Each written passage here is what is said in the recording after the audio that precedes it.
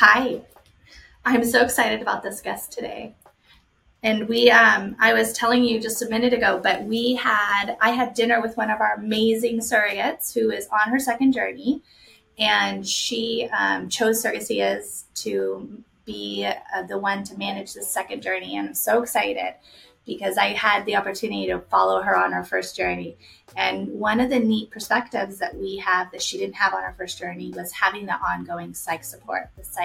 We call it psych support. Sounds scary. It's not. It's really an opportunity for these women to have somebody who understands and be able to navigate some of these hurdles that surrogates might come up against. We hope that they don't, but they might. And she had shared during this dinner how amazing Alison has been for her just in this little bit of time, and how excited she was to have this ongoing support. So I was really excited to be able to get on with her today and be able to pick her brain all of the understandings of why are psychological screenings necessary and what is the value in that. Super excited. And Alison's really special. She's really special. She's one of the first people that I met when I entered into the surrogacy field 6 or 7 years ago. And I always loved working with her, and I felt like our ethics were really aligned. And I was so excited to have her come and be part of our support system for the surrogates and the agency that we're designing and what we want that support to look like. Because even if you're not going to encounter hurdles or tragedies during your journey, it's an emotional process, and it's such a unique process. And there's nobody else in your life, like even if you have the most supportive partner and the most supportive family and the most supportive work colleagues, everything, they're not going to understand the nuanced aspects of communication with your intended parents, communication with your agency, managing expectations, being clear, and having somebody who's a professional to talk through those things with is such a huge value that I wish that I had in all of my journeys. And so I'm really excited that we get to be able to provide that to others, and especially with someone as cool as Alison. So I'm really, really excited to have her on today. Yes. I'm so excited to see you, Alison. I know. This is exciting. I was like, am I going to see them? Who's going to be on it? Everybody's going to see it. When we have it, it's going to go viral, and we get to drop it into our closed Facebook group and say, look at who we have as this amazing human who also does the ongoing support and the psychological screening. So good. I love it. Yeah, it's a good chance for people to kind of get to know me and know what to expect. Yeah. So do you want to start off by introducing yourself and tell us a little bit about yourself? Okay. Yeah. So my name's Alison. I'm a licensed marriage and family therapist, and I just recently moved to Northern California, and I'm a wife, and I have 2 boys that are 11 and 15. So I currently have my own practice. And then I also, as you know, provide psychological screenings and support for gestational carriers. So that's something that's been a part of my life for quite a while. Gosh, I didn't even count. So maybe like 6 years now. I've been doing that. And, but I've been in the mental health field for like nearly 10 years. I've been licensed for over 5 years. And just, to give a little background as to like what got me into it is like my own healing. I just in my 20s decided to go to therapy, and I had always been kind of like the resident therapist of like life, and it just, it fit, and it was definitely something that I knew was my calling. And then the surrogacy part, going into kind of the world of fertility was never like the goal, but I have children. I loved my pregnancies. Like I was very like zen and into my pregnancies. People thought that was so weird at the time because not a lot of women love to be kind of pregnant and go through all those kind of stages. And I just like was looking for a different position, and I saw an ad for like a surrogacy support person, but it was like a mental health aspect. And I was like, what's this? Mm-hmm. And it just kind of fell into my lap, and it just really has been something that I knew that I could do, and I'm really good at it. like connecting with women, connecting with pregnancy. And so supporting surrogates has just like made sense. It's just all kind of flowed. And you actually started this process yourself some time ago too, and Mm-hmm. kind of being the shoe on the other foot, so to say, as Yeah. a entering in the process of surrogacy. I'd love to hear a little bit about that too. Yeah. So I think working in the surrogacy field, you kind of like, well, I wonder what this is about, and you start to see how amazing the experiences are for the surrogates. And you're kind of, it's like, I want to feel that. I want to know what that's like. And I was I was really immersed in helping other surrogates. So it made so much sense for me, especially loving being pregnant. So when I worked for an agency, I decided to just like try and see if I'd be a good candidate. And I was matched. And the matching process was, this was all like pre-COVID. So I felt like it was very different. And Yeah. it was intense, and it was like exciting. And I really had a voice in it. I made sure I had a voice. And I think that was something that I didn't know if I could have a voice in being matched. Did I have to just kind of take whatever? Could I say what my preference was? And so I decided on a same-sex couple from Brussels, and they were amazing. And I just fell in love with them. So that just made it all like, yes, this is what I want to do. And I did go through one transfer that didn't take, which I think is super important to talk about because that's not really normalized. And that was disappointing, but the second one took. And at that time, I was doing I had been on hormones for quite a while. And at 10 weeks, we found out that there wasn't a heartbeat. So that was really, really difficult. So not only have I gone through the whole process up till getting pregnant, being pregnant, almost through the full trimester, and then ending up, technically kind of miscarrying. We did a D&C. And that was really difficult. And I chose to allow them to go with another surrogate just to kind of, I think I wanted to take a break. Timing was a thing for them. My body really needed a break. And they were really on a timeline. So we just, with love, we're like, okay, and they were matched right away, and they ended up having a healthy baby boy. I love that. Yeah. They did. That's so exciting. Mm-hmm. I always wondered how that ended. I remember when you were going through that journey and when you were just starting to think about it, and because that's where we met, was Yep. during that time period. And I remember how exciting all the steps were for you, and then how disheartening and Mm-hmm. when it didn't end up the way that you had hoped. I always think it's really one of those things that we don't talk about with surrogates a lot is the failed transfers and the possibility of miscarriage and failed transfer. And I think part of it is because you want to be really optimistic and you want to give energy to positivity and all of those things. But at the same time, I think making space to feel all your feelings and disappointment for those things is important. But I never know what to say to someone when they're experiencing that. Like finding the words, Mm-hmm. I'm not I'm grateful Yeah. that there are people like you who are there to support. Yeah. Time. And I think the most important thing to understand is there really are no words. It's like just being there is the only thing you can do. I remember I called my colleague at the time, and I just like broke down. And you just kind of, there's nothing that really can console you much except to just be heard, and it just helps to tell somebody. And yeah, you're right. Like, it's not something that you anticipate is going to happen, but it's always, it's a possibility. And I think it's just important through the process of preparing a surrogate psychologically, like, hey, just so you know, this happens and this is normal. I'm not saying it's something to expect. I'm just saying science is science, and we can only go so far, and then the magic has to happen, right? So that's not a failure on your part. It's just, it didn't take and it didn't happen, or, the embryo it didn't make it into, it wasn't viable. So it's just important to have those conversations, I think, prior to all of the transfer happening.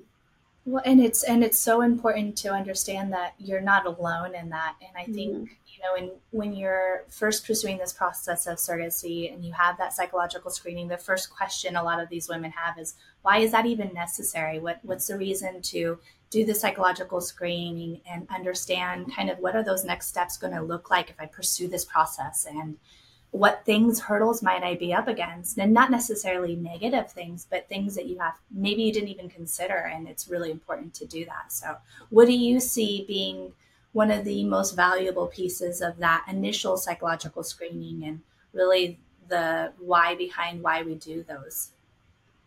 Yeah, I think for me, when I'm in my, therapy brain, because you have to kind of you split yourself. And so when I'm in my professional kind of like realm, safety. So I am really concerned with the safety of this unborn child, and the safety and well-being of the surrogate, and what that experience will. I have to paint a picture, hey, this is what it could look like, and this is what it can feel like. Are you emotionally ready for this? And so it's my job to kind of like behind the scenes assess. I'm observing. We have them take a personality test called the PAI, and that really is super helpful in gauging how they think and how they may respond and react to certain situations. And so when I interview them, I get a really good feel of that as well, but really just making sure that they are stable emotionally, that their well-being is always going to be considered. And I want them to know that so that they feel safe. But also make sure that their intentions are good, right? Like the motive behind this is, I don't want to say pure because that just sounds silly, but I mean, is good, is well intended. And there's having good intentions, and then there's like follow through. So we have to be able to paint a picture of scenarios that could happen and how might they handle it, because relationships are really important in this process. So relationships with not with the agency, with the medical professionals, and with the intended parents, their support system. So it's just important to kind of like get a full picture, a well-rounded picture. Yeah, so true. We have surrogates who will say, well, my spouse doesn't agree with surrogacy and they want to just, they aren't for it. And I think I'm going to pursue surrogacy, and who cares, and we say, actually, it's so important that your spouse and your partner is on board and that you have a good support network. Can you kind of talk to that a little bit? Why? I mean, we know, and I share that, but I'd love to hear kind of your insight to why that's so important in having a good support network and everybody be on board with this.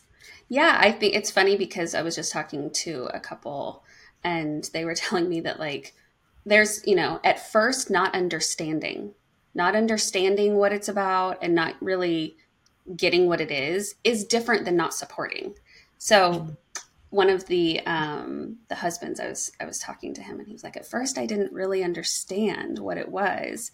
And then once it was explained to me in detail, I was like, oh yeah, like, okay, this is different. This is interesting. And I would fully support her. That's different than having a spouse that's like, no, this is not something I want you to do. I'm not going to support you because your home environment is critical. So if there's not a support system at home, I really don't see that being a beneficial or positive environment for a surrogate to thrive in during her journey. That's doing a disservice to her, to the baby, to the intended parents. And so there's also families that, surrogates can be really close to, but feel like they're not as supportive. And I feel like when there's that distance where it's like, well, my mom or my dad, they don't understand it. They don't really support it. Or maybe we're not telling them. There are some surrogates that decide not to tell their extended family, and they don't live near them, and they, all those things. So I think that's different than what's happening in the home. And so we have to look at, is this like an ex-husband that doesn't support you, but he, doesn't have as much involvement or isn't living at home, but maybe they co-parent. So that's something that needs to be considered. So there's just all types of scenarios that I don't think we think about that do have to be considered. Mm-hmm. Yeah, so true. Yeah, I think having the partner's support also, in addition to just that being really stressful conflict in the environment, there's also, of course, the aspects of legal and parentage and all of those things that go into it too. But I wonder, when you're doing that initial interview, do you always require the partner to be part of it? Or what are your thoughts on if the partner's not part of it? Do you think that that's effective or? That's a good question. And it's funny because normally I'll have like a very firm stance on things. And that one I'm a little bit, I'm not, it's not critical for me to have the partner there. But it's super duper helpful. And so here's a couple ways of looking at it. Like if I just do a one-on-one with a surrogate, there's no partner involved. When I may ask a lot more extensively about the relationship. And based on what I hear, that might let me know that I think we might need to have the partner come in. And I can gauge, body language and the way they're talking about their partner, whether maybe it's a healthy relationship or maybe we need some red flags. And also the PAI will give me some insight into that. So when I read, the report on that, I can kind of gauge, I think we need to pull the partner in. But when the partner's there, it's funny because I feel so at ease.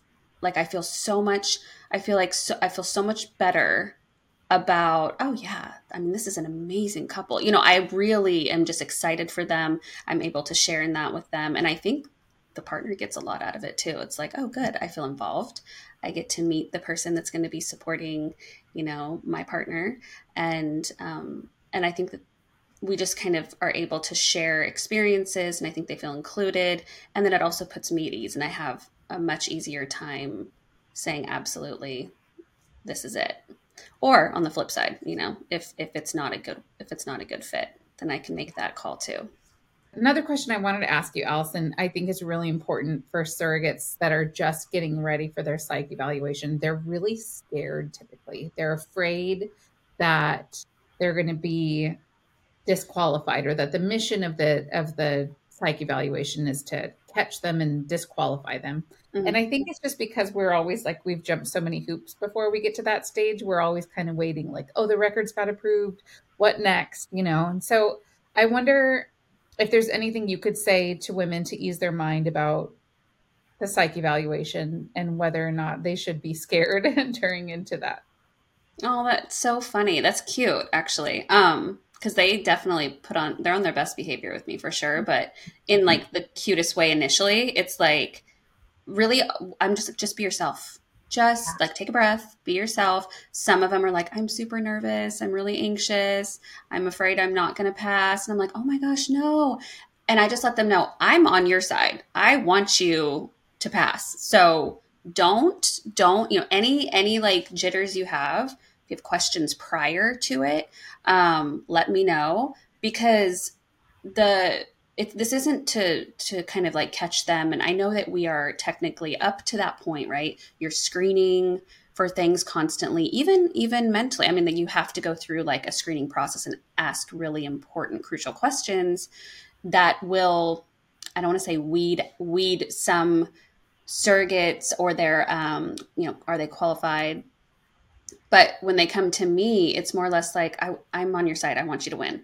So anything that you have to ask me now, ask me, or don't be afraid to, ask me during the process. I try to ease their fears and let them know that this is truly just a way to get to know them. And the PAI is really just to find out how they think. Be yourself, because if there's something going on, an underlying issue, it's gonna pick up on it just by them being themselves. So, it's more one of those things. Just you don't have to do anything different or anything special. And I'm kind of like always rooting for the surrogates, and so I don't want them to think that they're judging or analyzing things so critically, that I'm gonna like misunderstand them. And I'm always going to clarify too. So like if they say something that I'm like, then I'll just clarify with deeper questions. And typically that takes care of any type of concerns I have. So. Yeah, when I'm scheduling those, you have surrogates who will say, "Oh man, I'm so nervous. And what is this going to entail?" And I tell them, I said, "Listen, this is just an opportunity for another professional to really speak to the process and making sure you have that good support. It doesn't have to be, you could be a single person with great support system. If you have family, friends that live close by that you can lean on through this process, and then getting into the why do you need good support, the appointments that you're attending, really understanding the communication relationship with the intended parents and how when the intended parents are going through this, maybe they're going to be a little more reserved in the very beginning because they haven't got to this place and they've been holding their breath because they're waiting for that other shoe to drop, So that perspective from knowing that they're going into this to understand, to get more tools in their toolbox to be successful in their journey is really kind of how I try to phase it. So they know this isn't like you're tested and, sorry, you didn't pass the test. You should have got a 99 and you got a 97. No, this is an opportunity for us to really understand who you are, why you want to do this, and what does that support system look like for you. I love that. Yeah. What would you say the might be a disqualifier? What would be something that you would see as a concern or a red flag, something that I would say I see more times than anything, it's not a hard disqualifier, but maybe timing isn't right from some of the psychologists that I've worked with in the past. What are those things that you look for that might be concerning? So interview wise, I feel like that's more of my judgment call, my ethics, right? And so it is really important with like the mental health professional you're working with, because you could have somebody who's super, super rigid and you need to make sure that your values align with the agency, with, just like even honestly the field. And so for me, that's a whole different animal. The PAI is really cut and dry. But the funny part is most of us have taken a personality test in our lifetime and we don't even realize it. Maybe it was a really long time ago. It was for work, so we just never really thought about it. And so a lot of times when they're taking the PAI, they're like, "Oh, I think I've taken something like that before." It's like, yeah, you probably have. And so that can kind of like help ease nerves.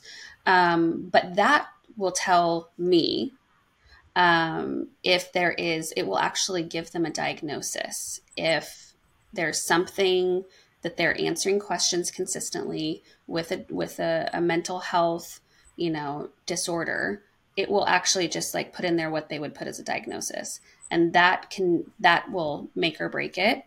But in the interview process, the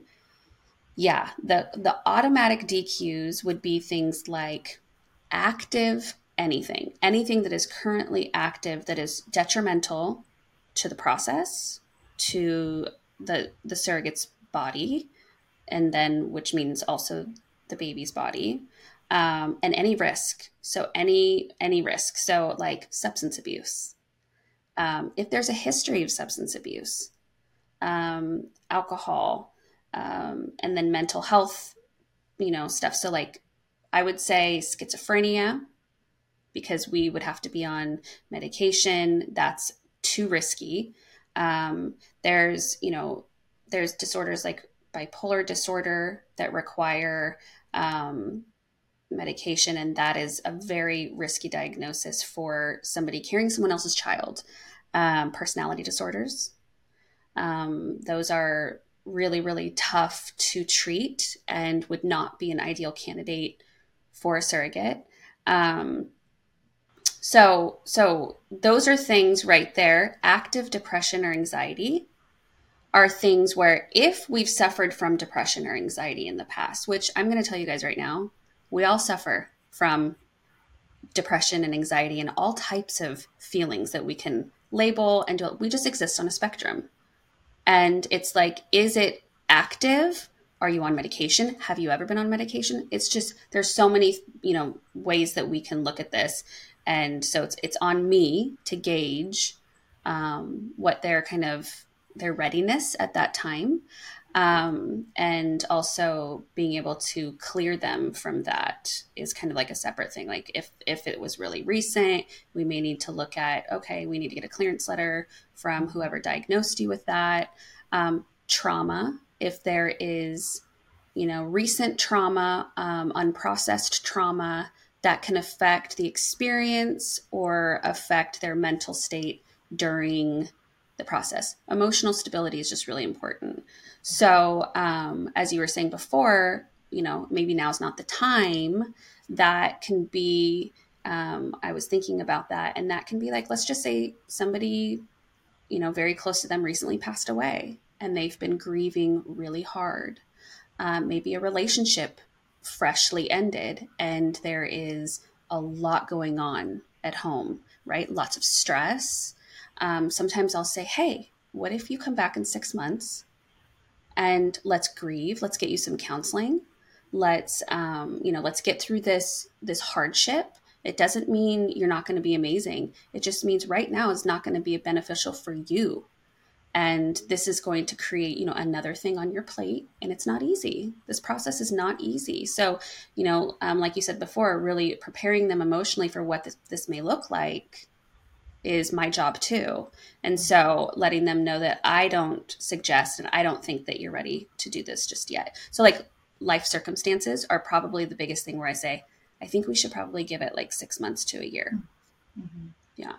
I'm curious too, when you're making that sort of assessment, how I think some people think, well, I want to get a second opinion. Mm-hmm. What are your thoughts on second opinion in psych for surrogacy? What's best practices, and what have you seen that you thought is not as ethical as it should? So like if the agency were to say, we want to get a second opinion.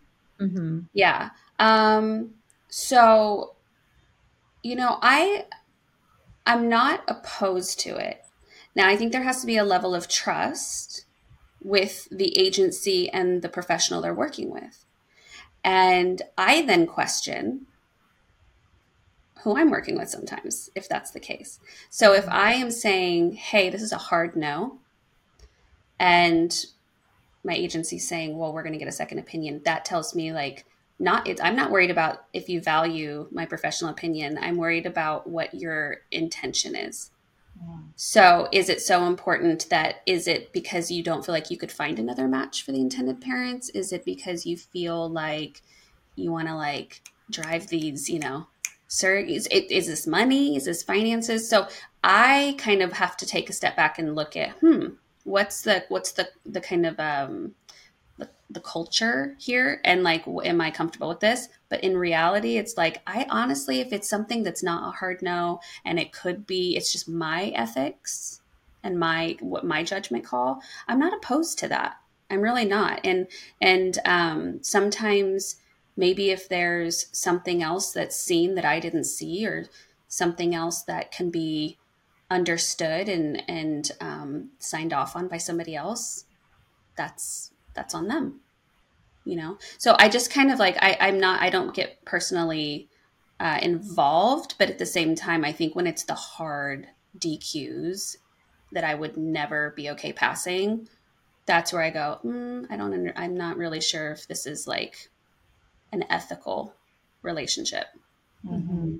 I know I've seen agencies that have done that, pushed past and gone to who are maybe known professionals that are known to sign off on everyone. And there unfortunately are those people in this field.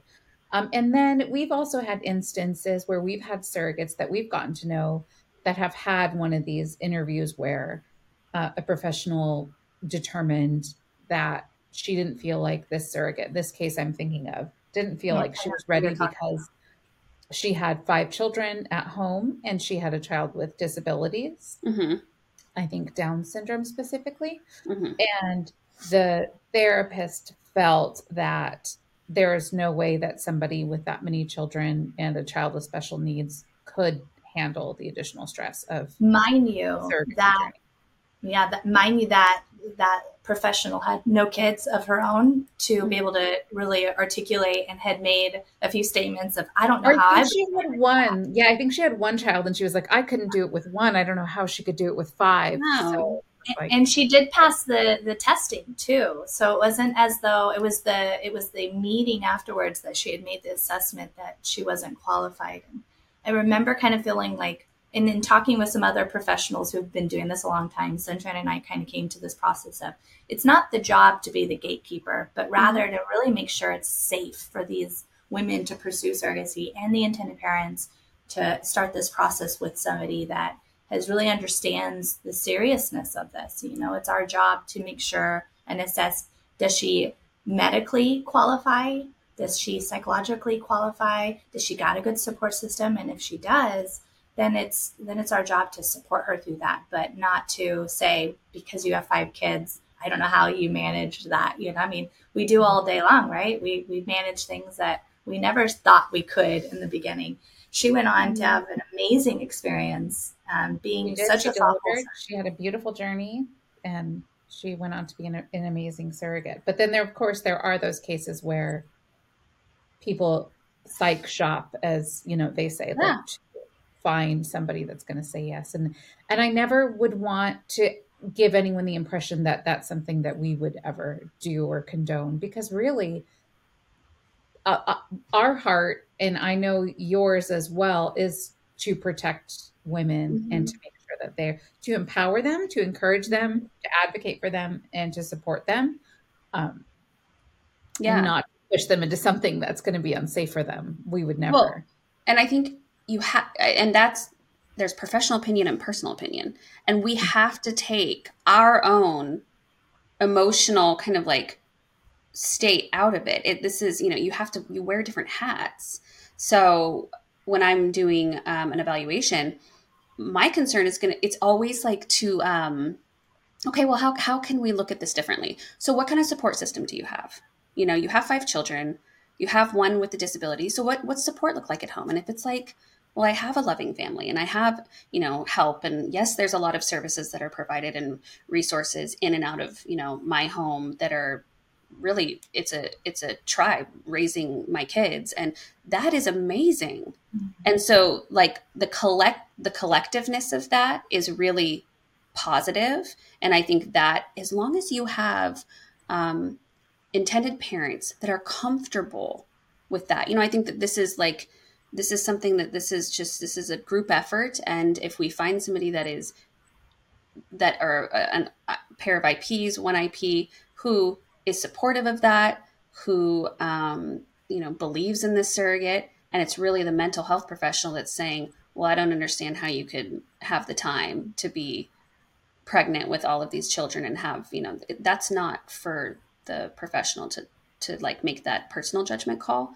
Because everything else, if it looks great and everyone else is on board and she has, I would say the support is where I would like immediately go to, is what's your support system look like? Mm-hmm. If you have children and somebody with special needs, okay, well, let's look at the support system. So, do you do a lot of questions and a lot of conversation in your interviews where you determine like communication styles or personality styles to try to give an idea of what would be a good match for someone or what wouldn't be a good match for someone? Is that part of your process? Yeah. And it's funny because I can tell like right away. I can judge. I get someone like real quiet, surrogates. I love seeing like the real outspoken surrogates with the more quiet like partner. And it's just cute to see the balance, it's just really cute because it's, you can see the dynamic of the household and how they complement each other. But then when you speak to a surrogate, you can usually tell, just by having that. And that's the whole point. Like, this is the point of having these interviews, is to say, are you open? Are you open to this? Can you consider that? And, it's really important because you have intended parents who you're carrying their child. You're going to have a level of openness and going to constantly be trying to consider more than one person's feelings in a decision. And so it's very important And then we also, the PAI will give us great insight into their personality, their communication styles, and all of that. And so we've talked about in our time together how important it is to communicate. And even if you're not the strongest communicator in this realm, we have to be. And that's what I'm also here to help with, is we have to be transparent as we can be, and communicate the important things, the things that matter, the things that we're requesting. And we have to all kind of be on board and commit to that.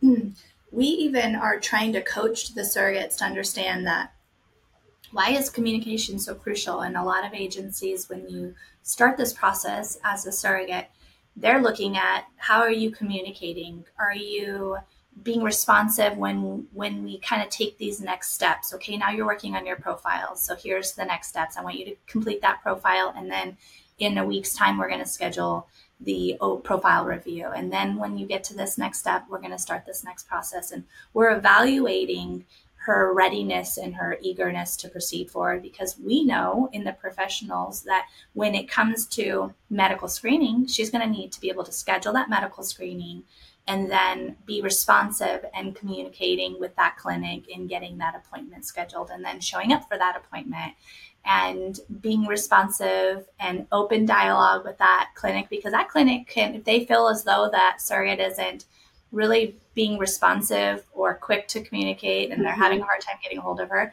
that could be a judgment call in the clinic saying, you know what, I don't think timing is right. We've seen it happen. And so preparing these women so that they can be successful. I want them to have those tools to understand what is it going to look like when you get through medical and then proceeding to legal. And then when you start that medication process, how crucial it is to take those medications and being in a good dialogue to know what that expectation looks like, So when you're doing your screening and you're assessing these things, are these things you talk about with her and kind of like what to anticipate, what to expect? Yes. And we can gauge that before we even have a conversation by how quickly she may respond to the email to make the appointment for the evaluation. And so if I haven't heard from a surrogate in like a day or two, I will always assume they didn't get the email. I never put the surrogate in a space in my head where I'm like, well, she must not be responsive. She's not a good communicator. I don't do that, because life happens, things happen. And I like to hear that out. If there's a lot of rescheduling of the evaluation and there's not consistency, that's a bit of a red flag. And so when I go into the evaluation, I already kind of like understand the type of communicator they are just based off of the interactions we've had non-verbally. So when I am entering into the evaluation, having the conversation about how important it is to like follow through with scheduling appointments and being available. We have those conversations, but I think it's important to validate them first, because this process, I always ask, how has this process been for you so far? Mm-hmm. And they all say it's been either like great, interesting, but I always hear there's a lot of like hurry up and wait. And I said, yes, absolutely. And that's something that we have to validate for them. Because if they're feeling like, well, nobody cares anyways, because this process has taken so long, that is absolutely not true. There's just so much going on behind the scenes. And so communication is just as important for the agency to the surrogate, right? For like the medical professionals, which we don't really have control over, but it's important that they understand this is going all ways. Like, I'm not going to sit on an email that I see from my surrogate that's in distress. I'm not going to sit on that. That's going to be this is something I signed up for. And I'm committed to being responsive, being supportive, and letting them know, I hear you, I see you. So it's all of our responsibility. And this isn't just something that we are saying, hey, this is on you. You need to be responsive when we call for you. So I try to validate them that like we're all kind of like on the same wavelength. But I always say, this process will speed up. Trust me. And then you're going to be like, oh my gosh, I cannot believe we're this far into it. Yeah. So, but yes, communication is something that we always go over, and they understand that. I think they get a really good perspective and some good insight that they weren't aware of when we go through the evaluation, because we have to be able to explain the why behind it. Yeah. And sometimes we explain so much that they get info overloaded. And so they'll say they haven't been told something, and they probably have. But if you've only been told something once and you were being told lots of things at the same time, you can only absorb so much. So I think surrogates do get overwhelmed with all of that. I think the thing that was important to me when I first became a surrogate, or that helped me, was whenever the ball was bounced into my court, I knew that I need to bounce it out as soon as possible. Like, I don't want to be the one that's holding it up. Potato, you know? Yep. So if somebody asked me for something, I would try to get it back to them right away. And I think some people don't have that mindset naturally. They're just like, oh yeah, I've got a lot going on. I'll get to that when I get to it. I'll schedule my psych evaluation. September's really busy. I'm going to schedule it for October. And it's like, that's so funny. It's a sense of urgency. And so I always say, you know, we don't want to make you anxious. That's not the goal here at all. It's really the complete opposite. I distinctly remember a surrogate I used to support, and she came back, she did like 2 journeys, and she was chronically just chill, just so like, yeah, you know, okay, I'll check my schedule and see if that'll work for me. And I'm thinking in my head, well, it has to work at some point. Something has to give here. But I think the overall consensus of the agency was that she didn't care. And that was so difficult because, of course, she cared a lot. It was just, that's her personality. And she never operated under a sense of urgency unless it was for her children. She put a lot of energy into her children. And so I knew she was the best surrogate, and she really did care. And so I had to let her know, hey, I know how much you care. When it takes a while for you to make an appointment, or you sit on something too long, the message that's being sent is that you don't care. So and I know that's not true. Right. So I want you to be able to send the message you intend to send. And this will help that. And so it's really about understanding the why behind what we all do. So good. So good. Okay. So now I'd love to dig in, because I know that this isn't something that's offered by all agencies. It's something that we value so much, so that we want the surrogates to have that ongoing support through this process. Talk a little bit about what, how the whys on why that's important, but then also the value that they're getting from this, and really even the whole journey, the agency, the intended parents, by this ongoing support offering to the surrogate, and some of the hurdles that you see that if it isn't in place. Well, it can make or break a reason why a surrogate even maybe could come back for a second journey. And I've seen that. So what I intend to do is emotionally support the surrogates through the complete and full process of their journey, from the very beginning till months after. Because as we know, our bodies, you don't just have a baby and then you're like, well, I'm good. It's actually still going for you, because if you haven't done surrogacy before, it's very foreign to go home without a baby when you've had a child in the hospital, and you go through this whole process that's like pretty euphoric, right? Of handing over this beautiful child and seeing like the union and all of that. But then life still has to go on for you after. And so that's a whole adjustment in itself that has to be tended to, supported, and processed. So it's imperative that we support our surrogates emotionally, because who else do they have? I mean, unless they have like a friend that's gone through it, but who else do they really have that they can speak to about what they're going through that is truly just there for them, just advocating for them, understands the process, understands what it's like to go through this process, and be able to truly support your emotions as they fluctuate, and to prepare you. And also, life happens, you guys. Life continues to just happen as you're carrying somebody else's child. I wish that we could say, oh, we've built this bubble for you and there's not going to be anything negative that happens. All of your family are going to behave and there will be no conflict. That's just not the case. People continue to live their lives. Things happen. We have to go through the same process as if we weren't carrying somebody else's child. And so it's my due diligence to support them through that too. It's like I tell them during the evaluation, we don't even have to talk about the surrogacy. Like, what I want to do is I just want to make sure you're feeling supported with whatever that is, your home life, your family life, work life, and the surrogacy. What's the relationship like with the intended parents right now? Sometimes it's not perfect. And they don't know who to talk to and who to turn to, because what if I tell the agency how I'm feeling? Are they going to tell the intended parents? Are they going to, think negative of me? What if I want to do this again? Am I not going to qualify?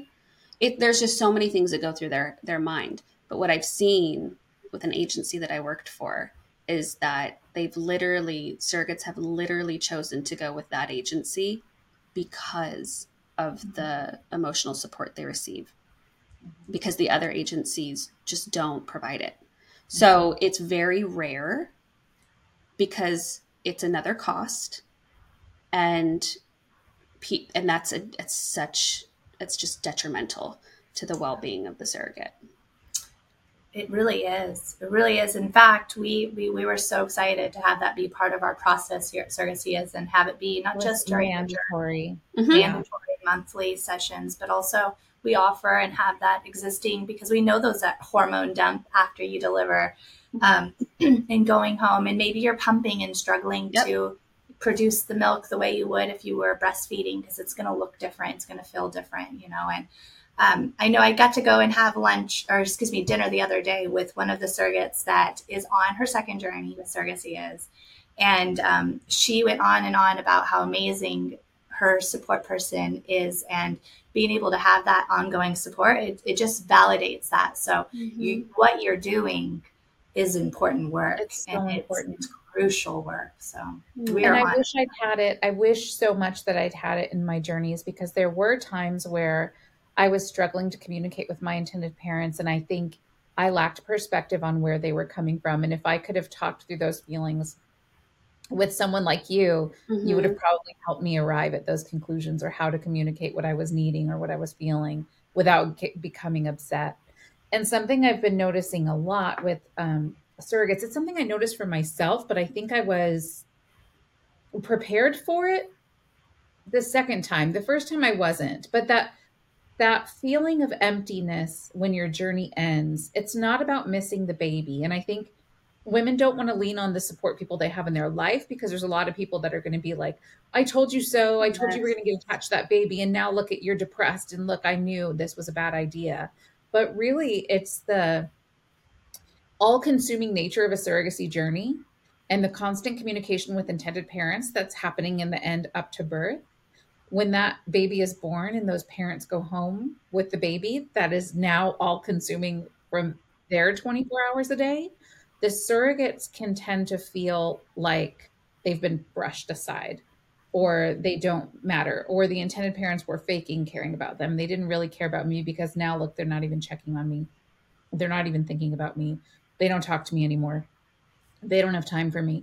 And I see that a lot, or I've heard it from women at the end of their surrogacy journey. When I talk with them, I always try to explain that perspective, but also I think it's just really important to validate that feeling. Like, you're not necessarily right about that. That's not true because you're feeling it, but you are feeling it and it is real. And I think it's important for intended parents to think about their surrogate and how she might be feeling, and to make an effort to connect and reach out with her and make sure that she feels their gratitude and that she doesn't feel that abrupt break in communication.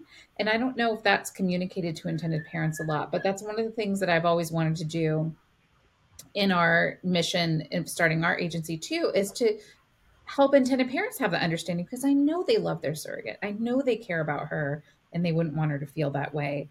but they probably don't even realize that she's feeling that way. And if they knew, they would make an effort to Absolutely. correct it. Have those tools. Yeah. So we've actually have, and it's not required, but we strongly encourage the intended parents to connect, and we offer that part of our agency just to be able to give that ongoing support, because there are those milestones, preparing for legal, preparing for an embryo transfer, and that second stage of the second trimester screening scans, preparing for delivery day. Mm-hmm. Being able to have that person that you can talk to through those things and maybe how you're feeling and in that moment is just really invaluable. It's you don't get that anywhere else, so it's nice to be able to have those professionals. I think as when talking about how it feels, it's like a loss. I think you go through almost like a bit of a grieving period after you come home from the hospital. You're so happy. It's so confusing. It's like, I don't have a baby, but I don't want one. Yeah. I miss my intended parents. Really, that's what I hear the most. I just miss my intended parents.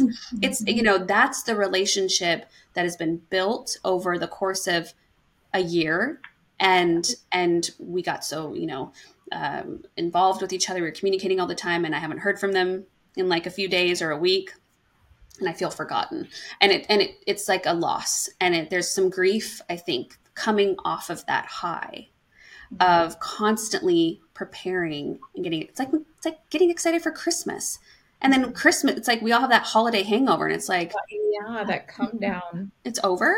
Like, that's it. Now what? So it's important that we, like you said, validate that and say, this is so normal, and let's talk through this. But also time is so important. Hormones are very involved. And so it's like, let's give ourselves some time. And so I really love to, at the end, check in a little bit more frequently, because sometimes 1 month feels like a year, because we go through so much change in those couple months following, delivery. So understanding that, yes, here, remember what it was like when you brought your newborn home? That's what they're going through. Sometimes that's all oh my gosh, I'm sure they're so, so busy, but it doesn't mean the way they feel is invalid.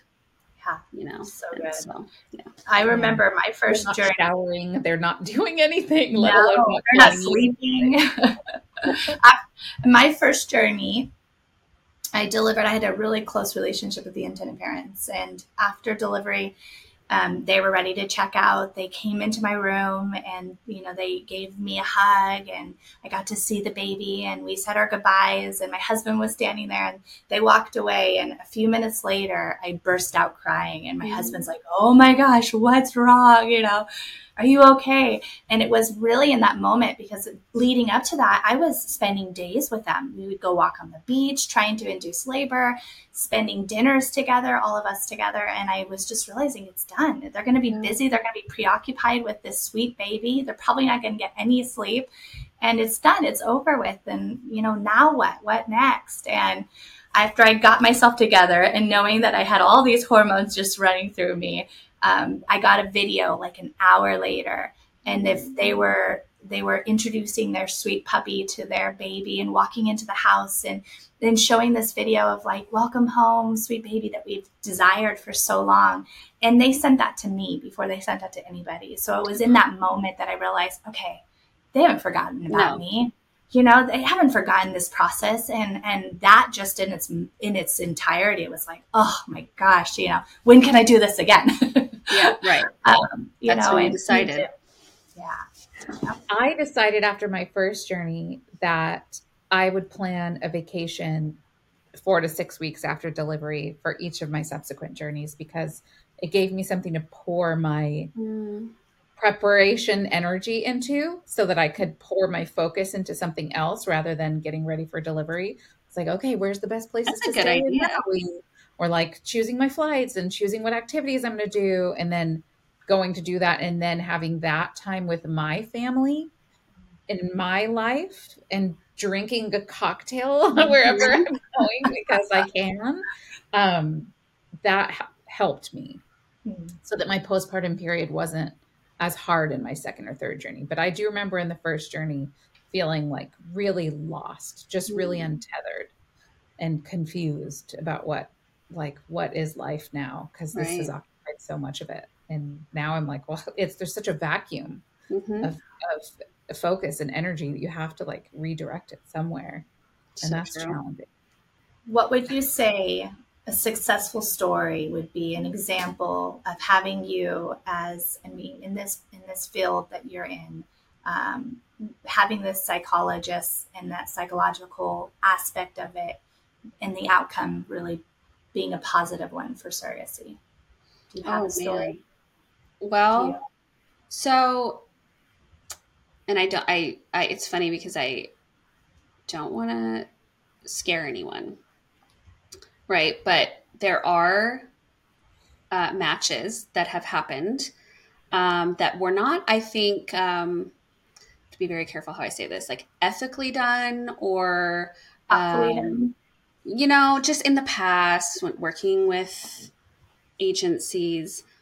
Um, and so having a surrogate who feels, maybe there's, okay, let's do it this way. Not a lot of communication from the IPs. Mm. This being more of a business feeling for the surrogate. Um, and what picture that paints for her. And feeling a bit maybe disappointed, right? And so having the check-ins with her monthly was literally the space in which she updated me on all of the happenings, right? Like on an emotional level. Of course, she had to let her let the agency know things and stuff like that. But really letting me know what was going on, and then also sharing some of her disappointment and her feelings in regards to not being able to share it with the intended parents. Um, and so being able to give insight to her as to what their experience may have been up until this point totally turned her perspective around as to, oh my gosh, I don't have to be sad that there's not a lot of communication between us, because I truly only have my experience as a mother, right? And then what my expectation was coming into being a surrogate. And I think that's what wasn't well matched was, hey, this is my expectation. And then being able to say, well, these intended parents may not be the best fit for you because they're going to have a different expectation. And so, but giving her insight into what their experience may have looked like without sharing things that don't need to be shared with her and shouldn't be shared with her, it really turned her whole experience around, because then she began enjoying the process rather than feeling this sense of sadness or neglect. And so we did that pretty quick in the process after, I would say, heartbeat confirmation, because it was so important. And I always let her know, you have this space to share and to get excited. You can email me pictures of things if you want to share. And so allowing her to have this support and ongoing support, when delivery actually happened, she was able to go into that day so lighthearted and without expectation. Without, there was some very kind of, we lined out a lot of what the day was going to look like. But as far as her expectations emotionally, she really didn't have any. And I'll never forget the check-in we had after delivery. And she couldn't have been more surprised, because she got to meet them in person because they had lived overseas. And the amount of gratitude, the amount of emotion that filled the delivery room, and their appreciation for her just was, she got to like be right there with them and feel it. It was tangible. And she just felt really full, I think, after that. And she said, I could have gone this whole journey totally sulking and like, I'm so sad that I didn't have this experience with the IPs that I wanted. And I'm so happy I didn't. So good. Because she was making a lot of assumptions about what the lack of communication meant. And it sounds like that story wasn't true. No, it was not true. It could have been, and it could have been. So it's beautiful Sure. that it wasn't. And I'm glad that she had that experience in the end without expectation. That makes it even more beautiful when you get to see the parents like truly seeing you, and they just didn't know how to show that appreciation during the journey. It sounds like, I know there are agencies. I've worked with agencies where the matching is done based on what the intended parents want and need, and the what the surrogate wants and needs is asked of her, but then like stuck in the shredder because nobody really ever cared or was going to consider Right. what she wanted or needed out of her match. And that's awful. I think there are the right intended parents and the right surrogate for everybody who safely qualifies to do this. But pushing together a match, discarding someone else's desires and expectations is such a recipe for misery and disaster. I don't know why. I don't know why people do that. It doesn't make any sense to me. Well, and then also being able to shed light on perspective as far as the surrogates are concerned, because a lot of them, they go into this with this really excitement and joy to be able to help and meet this person that they're going to be going through this journey with. But a lot of intended parents, this is their last resort. You're their hope in this, but it comes with some sorrow. Maybe they've had loss themselves. Maybe they've had several miscarriages, and really sharing that perspective so that when the surrogate's going through this, she understands they might be a little standoffish in the very beginning. They might have shared that they want a relationship with the surrogate, but then in that, really all those fears are coming up and bubbling up, and they're realizing, wait, why is the intended parent not reaching out to me? And it might be because they haven't even got to this point of being able to get to this successful stage in the pregnancy. So sharing that perspective, then they're able to, I guess, at least for myself anyways, I was able to be like, oh, okay. And then I was able to open myself up and allow for that relationship to happen even more. So knowing that these parents have gone through something, and that's something we don't know what that looks like. Exactly. Even down to, well, why are they choosing a boy embryo over a girl embryo if the girl embryo is the strongest? Maybe they had a loss, and that loss was the opposite sex, and they're just that the thought of carrying another boy after losing their boy is too hard for them, and just sharing kind of that perspective that goes into this. We don't know the why. Everybody's why is different. And so just really understanding that when we're entering into it is huge. So true. Agencies don't do that so much anymore. So we're trying to bring it back. We're trying to really have there be a place that our matching team is thoughtfully matching and hearing what the surrogate is looking for, her intentions for this journey, and the intended parent, but then also giving the right perspective too, because you might go into this thinking one thing, but it will look a little different, or a lot different. And some people, I know, like, surrogacy's been painted lately as being, it can be transactional. And I think in some cases it is transactional. And I think if that's what both sides want, then that's not an issue. But I think when they're not in alignment on that is when you have conflict. I wonder if you, in your experience in general, do you see surrogacy as being transactional more often or less often? Like, do you think that's a rare instance where it feels like a transaction, or do you think it's a common feeling? I think that if it's from the outside, how people perceive surrogacy as an opinion, I think if they see it as transactional, that's a choice. They're choosing to see it that way because they don't truly either understand what can come of it, what it's for. They've never actually had to experience anything, that is kind of involved with the experiences of maybe intended parents. And so I think that is a choice to see it as transactional. I feel like it's moving in the direction of not being seen as transactional. I think that may have been almost like, I don't want to say an old school thought, but I really think that there was such a lack of understanding of what surrogacy is. like, what is it actually? And I mean, I see that even in my interactions with, like I was telling you during evaluations, when I say the older generation most of the time, because it's like our parents, you know, they're like, what is that? Because they're just thinking you're out here having babies for people, and just giving, you know, your children away or whatever the misconception might be. And so I think that that can be a choice. I think it's, if you don't do your research, you have to do your research. And then if you just don't think it's right, that's fine. That's your opinion, but it's really an act of love and compassion.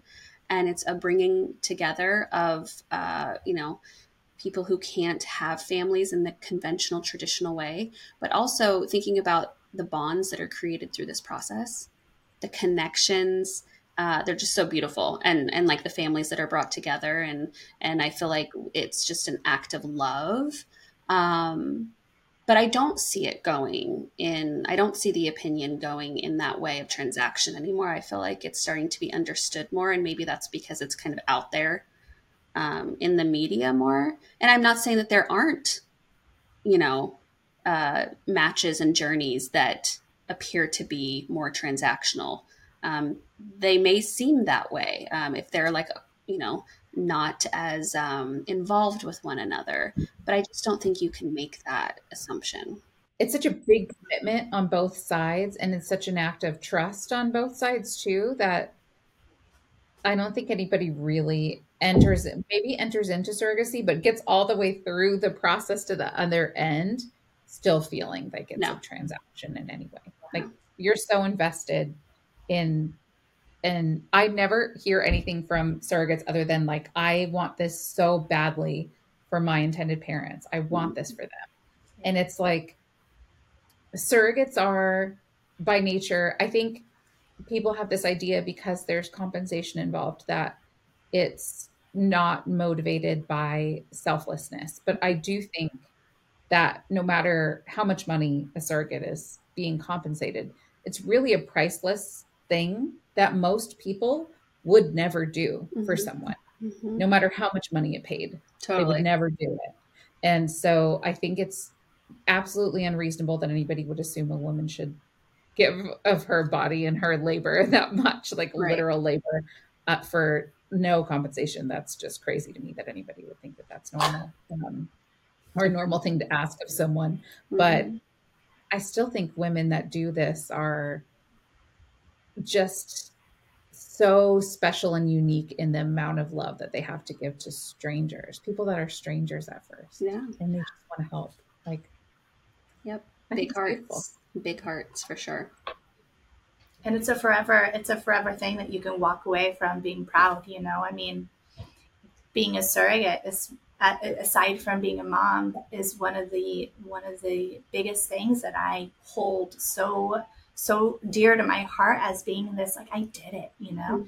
I can say I did a lot of things, but this is something I'm so proud of. And that's the feeling that you get when you walk away from this process, is like this overwhelming awe of like, wow, okay, I did it. And I did it, and it was beautiful. And maybe you don't have a relationship with them afterwards. You know, maybe that looks different for every surrogate and intended parent in that relationship, but you still walk away feeling like a superhero. You know, I look forward to those conversations, talking with the surrogate after she's delivered and talking about D-Day and seeing those intended parents hold that baby for the first time. It's such an amazing thing that it's like my favorite thing to do is talk with these women after they've delivered. But also, you know, you just realize women are badasses. Yes, we like, are. What can't we do? So I don't know. Yes.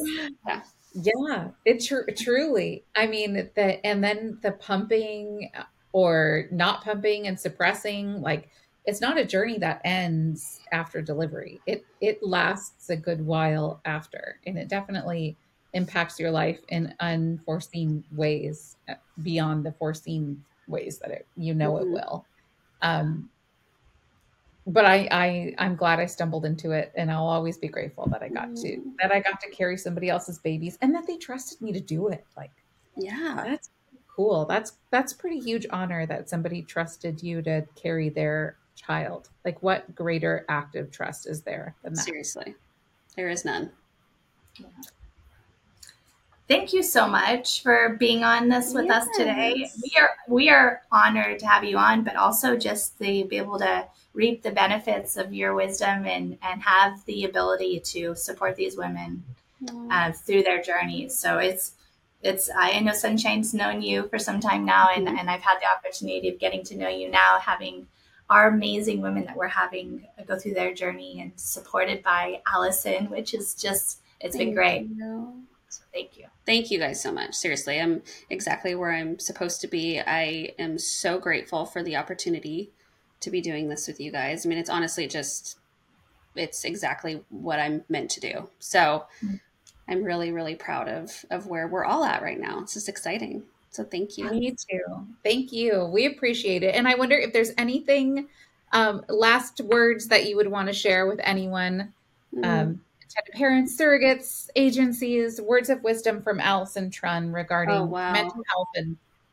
surrogacy. Honestly, mental health is just, don't be afraid. Don't be afraid to share when, you need support. Don't be afraid to reach out for support.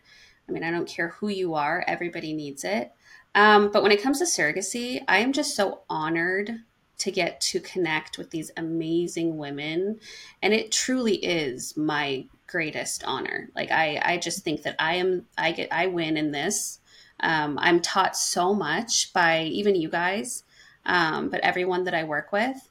And I think that if you don't understand surrogacy, do some research, and just, it doesn't mean that you're getting involved in it, but find out why people do it and, read the stories. And I would just say, like, considering all perspectives and being curious about why people do what they do, why we do what we do. It's what I always say, is be curious about yourself, choose to understand who you are and why you do the things you do. And when we can understand ourselves and understand where other people are coming from, that's where, like, love and compassion is created. So That's what I would say.